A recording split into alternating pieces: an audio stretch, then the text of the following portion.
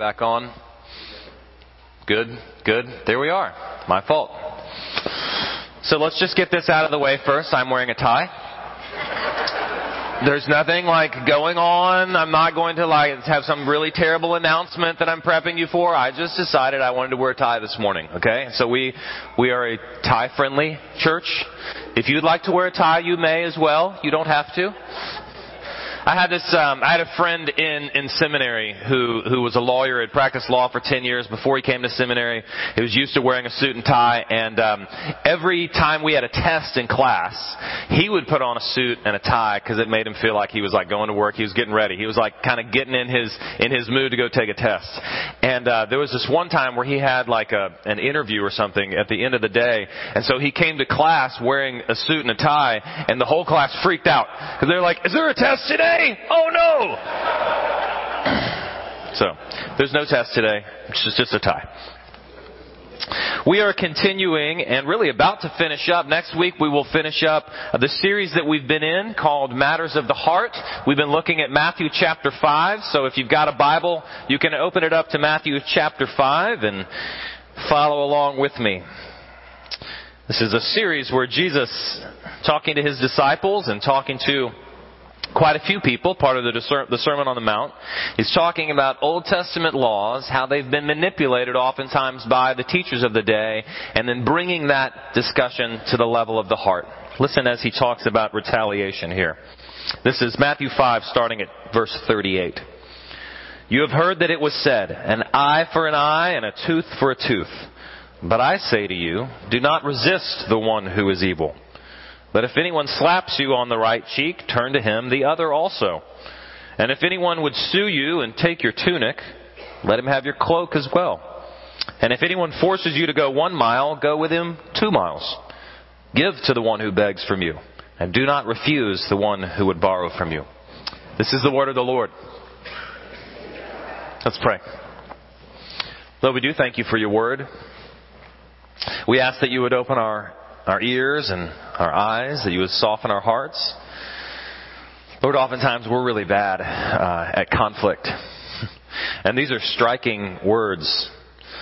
They feel like words that are maybe even too hard for us to hear. But Lord, as has been the case throughout this series, listening to you teach, they are words that penetrate to our hearts. So I ask, Lord, that you would soften our hearts, that your word might sink in, that you might change us, and that we also might hear and know your grace, your love toward us. We pray this all, Lord, in your Son's name. Amen. Well, I want to start with a question that we're really going to kind of ponder today. And that question is, what do you do, how do you respond when you are wronged? When somebody has wronged you, when you are in conflict with someone else, how are Christians called to respond?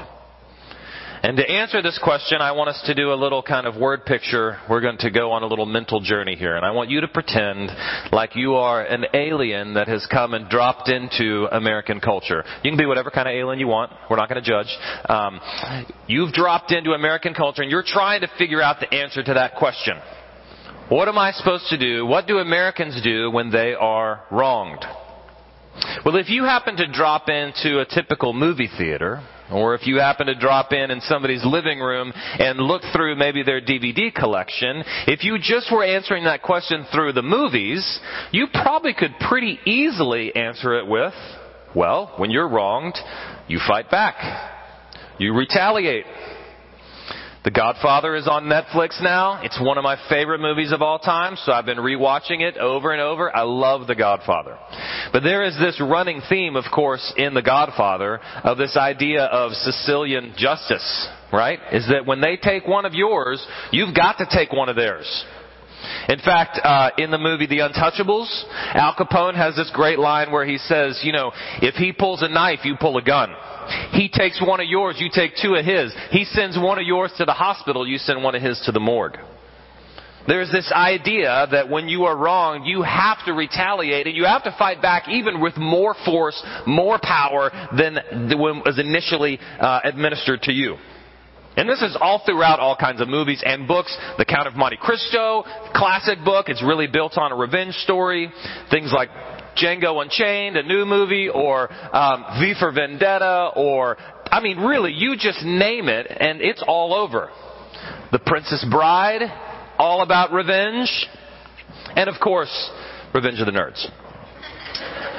It's all throughout our movies, right? So if you were an alien and you were answering that question, what do I do when somebody has wronged me? The movie answer would be you retaliate, you fight back, you bring justice in some way. Now, interestingly, though, if you were that same alien and you had dropped instead of into a movie theater, you had dropped into an elementary school, and you were walking around the halls of an elementary school and you were seeing, the proliferation of anti-bullying campaigns, the message you probably would hear is something totally opposite of that, which is when someone wrongs you, you remove yourself. You walk away. You turn away. You remove yourself from the situation altogether. You go find a grown-up or a teacher or somebody like that. But really, when somebody wrongs you, your responsibility is to pull back.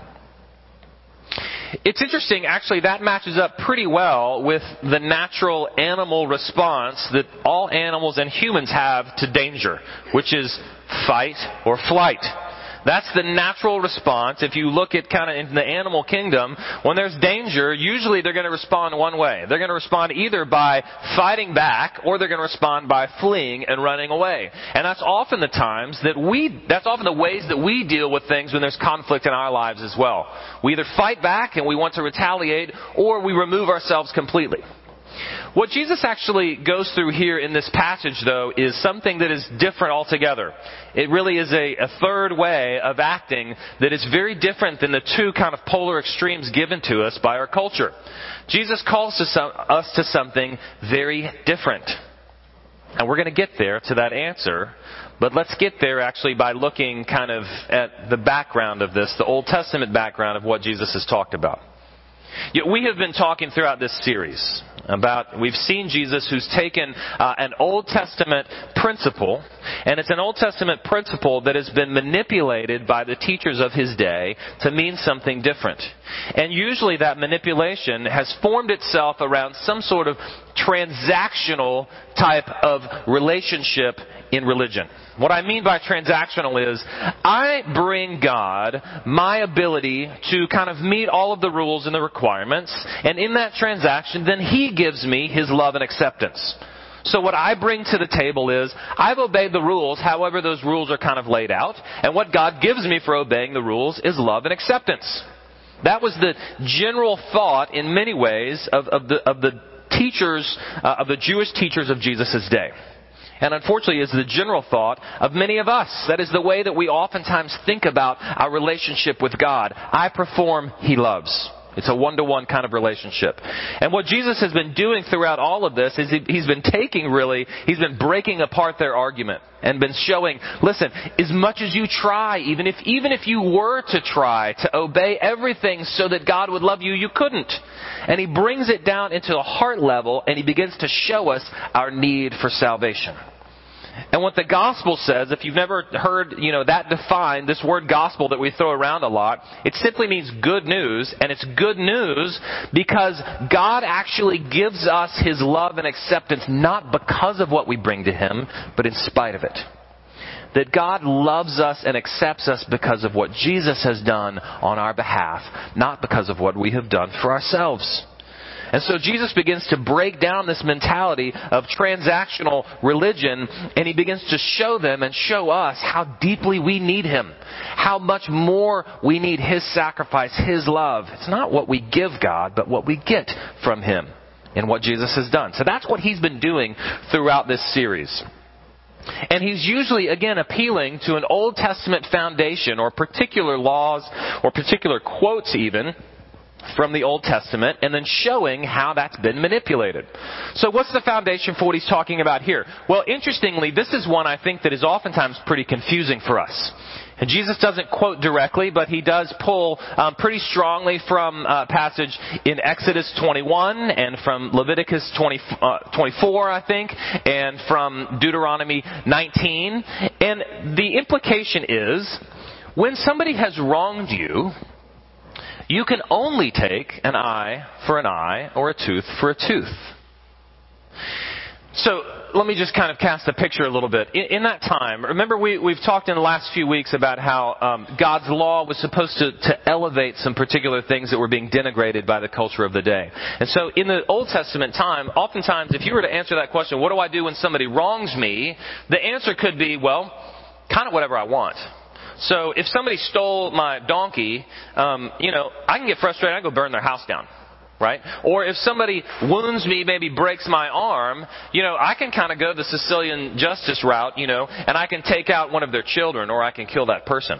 If somebody has wounded me by offending me in some way, then I can damage them, I can hurt them physically. There was no punishment that fit the crime. And what God's law does actually in saying an eye for an eye is actually start to even the scales and to promote justice. And to say, listen, if somebody gouges out your eye, you can't go take their whole head. You can take one eye. That's justice. If you're in a fight and somebody knocks out one tooth, it is not right for you to go and knock out their whole mouth. That's not justice. And so God's law actually begins to put limits on retaliation. It's not there to impose retaliation. It's there to actually limit retaliation so that people can't go overboard, so that there's actually justice being done. So that the punishment actually fits the crime. Another thing to really remember, and I think a very key element to all of this, is that this kind of law was given to the judges of the day to enforce. It was actually given as a governmental enforcement. It wasn't given as a personal vendetta kind of enforcement. So that when you went to the courts and you said, I've been wronged in some way, the judges actually had something to base justice upon. And say, okay, now we can look at what it looks like to give kind of just measurements, to give just punishments for crimes. That's what God's law was intended to do. It was intended to set the floor so that you couldn't go below it into this kind of crazy, unjust society where really all bets were off and it was kind of a free-for-all. You could do whatever you wanted. It was there to set the floor for justice. So that's the Old Testament background. Well, what Jesus does here is actually pretty remarkable. What he does here is pretty amazing, is in actually talking to these people who had, again, manipulated this such that there was less of a limit and more of an enforcement of, if somebody takes your eye, you've got to go take theirs. Right? That's just kind of, they've injured your honor, so you've got to go and retake it. Well, instead of actually just reinforcing the floor, Jesus starts to call his disciples out of that. He calls them to something greater. Jesus tells his disciples, it's not any less than justice, but it's so much more. In fact, this is the standard of justice. You can't fall below that, of course. But let's now talk about what it means to be in conflict with somebody and not simply seek what is just, but let's seek what is loving. And Jesus says something that's really completely radical in many ways. And the phrase that we're going to use to talk about what Jesus says here is sacrificial engagement. Remember again, kind of our culture says, if there's conflict, if you've been wronged, your two choices are this. Either you can retaliate and fight back, or you can remove yourself completely. But Jesus does something pretty remarkable. He says, no, let's actually talk about this. If you're wronged, let's say somebody insults you, which is what the slap on the cheek would have been. So Jesus' example there of a slap on the right cheek is probably talking about an insult, kind of a backhanded slap, more than it is about some sort of abuse. So if somebody abuses you, if somebody insults you, instead of retaliating and giving them the insult back, or instead of just leaving and kind of bailing out of the situation, what Jesus says is, we're actually called to stay in it and give grace. To actually practice the grace of sacrificial engagement with that person. And if somebody wrongs you by suing you for your cloak, and the people of this time would have worn two garments, one inside, one outside, and so he's saying if they sue you wrongfully for that outer garment, give them the inner garment too. Instead of retaliating, requiring that garment back from them, or just leaving the situation altogether and saying, well, we'll just forget about it and kind of sweep it under the rug. What Jesus actually calls his disciples to is sacrificial engagement. Being in it and giving grace. And when somebody kind of abuses this situation to force you to go a mile with them or an extra mile or two, Jesus says instead of kind of requiring repayment for that or of bailing out of that relationship, to stay in it. Instead of taking something back, to actually give. Now, you may be thinking, okay, well, I've never been slapped on the cheek, or I've never had my cloak, sued for. People don't usually ask me to walk a mile for them, so I guess, we can kind of check out of this discussion. But these kind of things happen to us all the time. It was just a couple of weeks ago that I was in my car and I was driving somewhere and pulling out of my neighborhood and pulling onto Walnut Boulevard, and I was turning left. And there was a car, there's a lot of traffic, and so it's kind of hard to get out and turn left from where I was. And there was a car that was in the turn lane waiting to get over to get on. So I sat waiting for the car that was in the turn lane to move so that I could pull into the turn lane or just pull into the lane. Well, there was a truck behind me that just didn't want to wait at all. And so instead of waiting for both of us, he just pulled around me and pulled around her and wheeled his way out into the street. It infuriated me. For some reason, I just thought, well, you can't do that. You can't just drive around me. How dare you? And so, I floored it. I pulled up beside this guy. I was just like raging mad. And I pulled up next to him. I was going to give him a piece of my mind. And it just so happens that we both came to the red light. So here we are, stopped in traffic next to each other. Me fuming mad, and this guy, beside me, in this truck that's kind of up here. And I roll my window down, and he rolls his window down. And I said, "You cut me off." And he said, "Yeah, you weren't going anywhere." And I said, "There was a car. I was waiting for the car." And he said, "Okay." And then the light turned green. And he left. And for like 30 minutes after that, it was like my face, I think, was bright red. How in the world could I be so wronged? And I didn't realize until later, how silly is this cry for justice? That I didn't get, 5 feet to the red light that I had to stop to anyway, 5 seconds beforehand because this guy kind of cut me off. You ever had that happen to you? Or feel like that? There's a lot of murmuring there. How about this one? Oftentimes, unfortunately, too often, I can feel wronged by Joy, my wife. She's done something that has upset me or that has offended me or that has wounded me in some sort of way.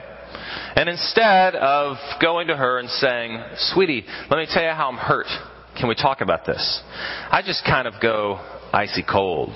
I put on this passive-aggressive attitude. And I just kind of remove myself a little bit. And, my feet stomp just a little bit harder, but not too bad, right? So that it takes everybody about 30 minutes to go, "Dad, is something wrong?" And for Joy to say, "Hey, is something going on? Is something wrong?" And of course my response is, "No, fine. Fine." You ever experienced that one?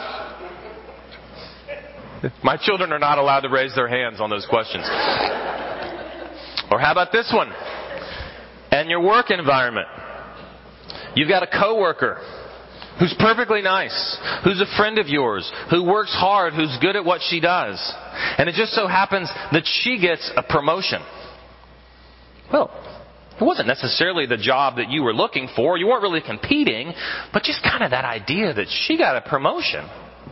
And you start to feel like, I've been here like 3 years longer than she has. And I've got all kinds of skills and experience, and I didn't get a promotion. And so you start to kind of remove and pull away or throw these little kind of darts out every now and then that are little darts, words that are supposed to wound, to make her, know that, hey, you really didn't deserve that promotion as much as I did. Ever experienced that before? In all of these situations, Jesus is actually calling us away from those things that we oftentimes tend toward, which is either retaliation and anger, or it is removal and taking ourselves completely away from the situation. Either in a passive-aggressive way or simply out of complete physical removal from a relationship. Jesus calls us to something that is remarkably difficult. It really is. To actually stay in a relationship and give grace rather than to give justice. To stay in a relationship and to sacrificially engage another person. To give of ourselves when something is taken from us. And to do so in a way that is loving and serving to them. Let me broaden this just a little bit bigger with a couple of other examples. Have you ever, in Christmas or Thanksgiving or whenever it is kind of your yearly time where you see extended family, experienced this phenomenon, which I think happens a lot? Everything is fine kind of with family until you get all that family back together, and then all of the family dynamics that were in place 25 years ago when you were in the same house, they all start back again when you're together for Christmas or for Easter or for Thanksgiving. And the older brother who was kind of always the golden child is the golden child again. And he's kind of controlling. And the younger sister who's always kind of felt like she's the one who's the victim all the time, she starts playing the victim again. And the absentee alcoholic mother is absentee, and the father who's jolly but just kind of doesn't really engage with people, he's disengaged during this time, and he's not really engaging your children, and it's all just kind of happening again. Everybody just falls into their same roles. What do we do with this? Well, we can kind of retaliate with this sibling rivalry, or we can remove ourselves completely in cynicism, or simply physically remove ourselves by saying we're just not going to be there at all. And let me be clear. I think that there are some times for that. There are certainly some times where that is a wise choice. But let me just put this out to you. What would it look like in those situations to practice sacrificial engagement with your family? To be there and in it and to give them grace. To sacrificially engage rather than to try and win or to remove. Here's one example. Here's another one. The realm of politics. We're in a state right now, I believe, in our country where we have two options, it seems like we've been given. That is either to fight as hard as you can to win for your side, whatever that side is, or to remove yourself from the discussion altogether. There's an entire generation of people who have just decided, you know what, cynicism is really the only option when it comes to politics. Because this whole thing is a mess, and so I'm just out. I'm not playing that game. And then there's another generation, or not just generation, but a group of people who have said, no, we're in it, but we're really in it to win it. And this is about a fight, a conflict. What does it look like? Even this is broader even probably than when you were wronged, but just simply to be with somebody who's different than you are. What does it look like to be sacrificially engaged in that political discussion, whether that's broadly or one-on-one? What does it look like to know somebody and understand their point of view in a sacrificially engaged way, rather than these two options of either winning or bailing out? What does that look like for us to be sacrificially engaged with the people around us? It feels really hard, doesn't it? It's really hard for me. As I read this, the more that I read this, the more that I looked over this passage, the more I thought, this feels impossible. This feels impossibly difficult. And in many ways it is. But the beauty is that what our Lord and Savior has actually done is exactly this. Jesus, in the Garden of Gethsemane, prayed, Lord, let me bail out. Let me get out of this. And he had the chance to say, I'm out. I don't want to do it. And instead he said, not my will, but yours be done. He engaged fully and he went willingly to the cross. And Jesus on the cross, instead of raining down retribution on those who had unjustly crucified him, he's the commander of the armies of heaven. He could have called down fire from heaven or angel armies to wipe everybody out. Instead, Jesus says, Father, forgive them, for they know not what they do. Jesus is engaged. He is there. He is in it. He is not bailed out, but he's in it not to give retribution, but to give grace. Friends, when we approach God, let me just say that justice is not what we want. We do not want an eye for an eye from God. We do not want retribution for God, because what we deserve is condemnation, is punishment, is death. What we want from God is sacrificial engagement with us. And that is what Jesus has given us. He has given us mercy and love and grace. And friends, it is because of what He has done for us. It is because He has actually renewed us, has changed us. He's promised actually that the Holy Spirit is at work in us, that we can even begin to practice sacrificial engagement with one another.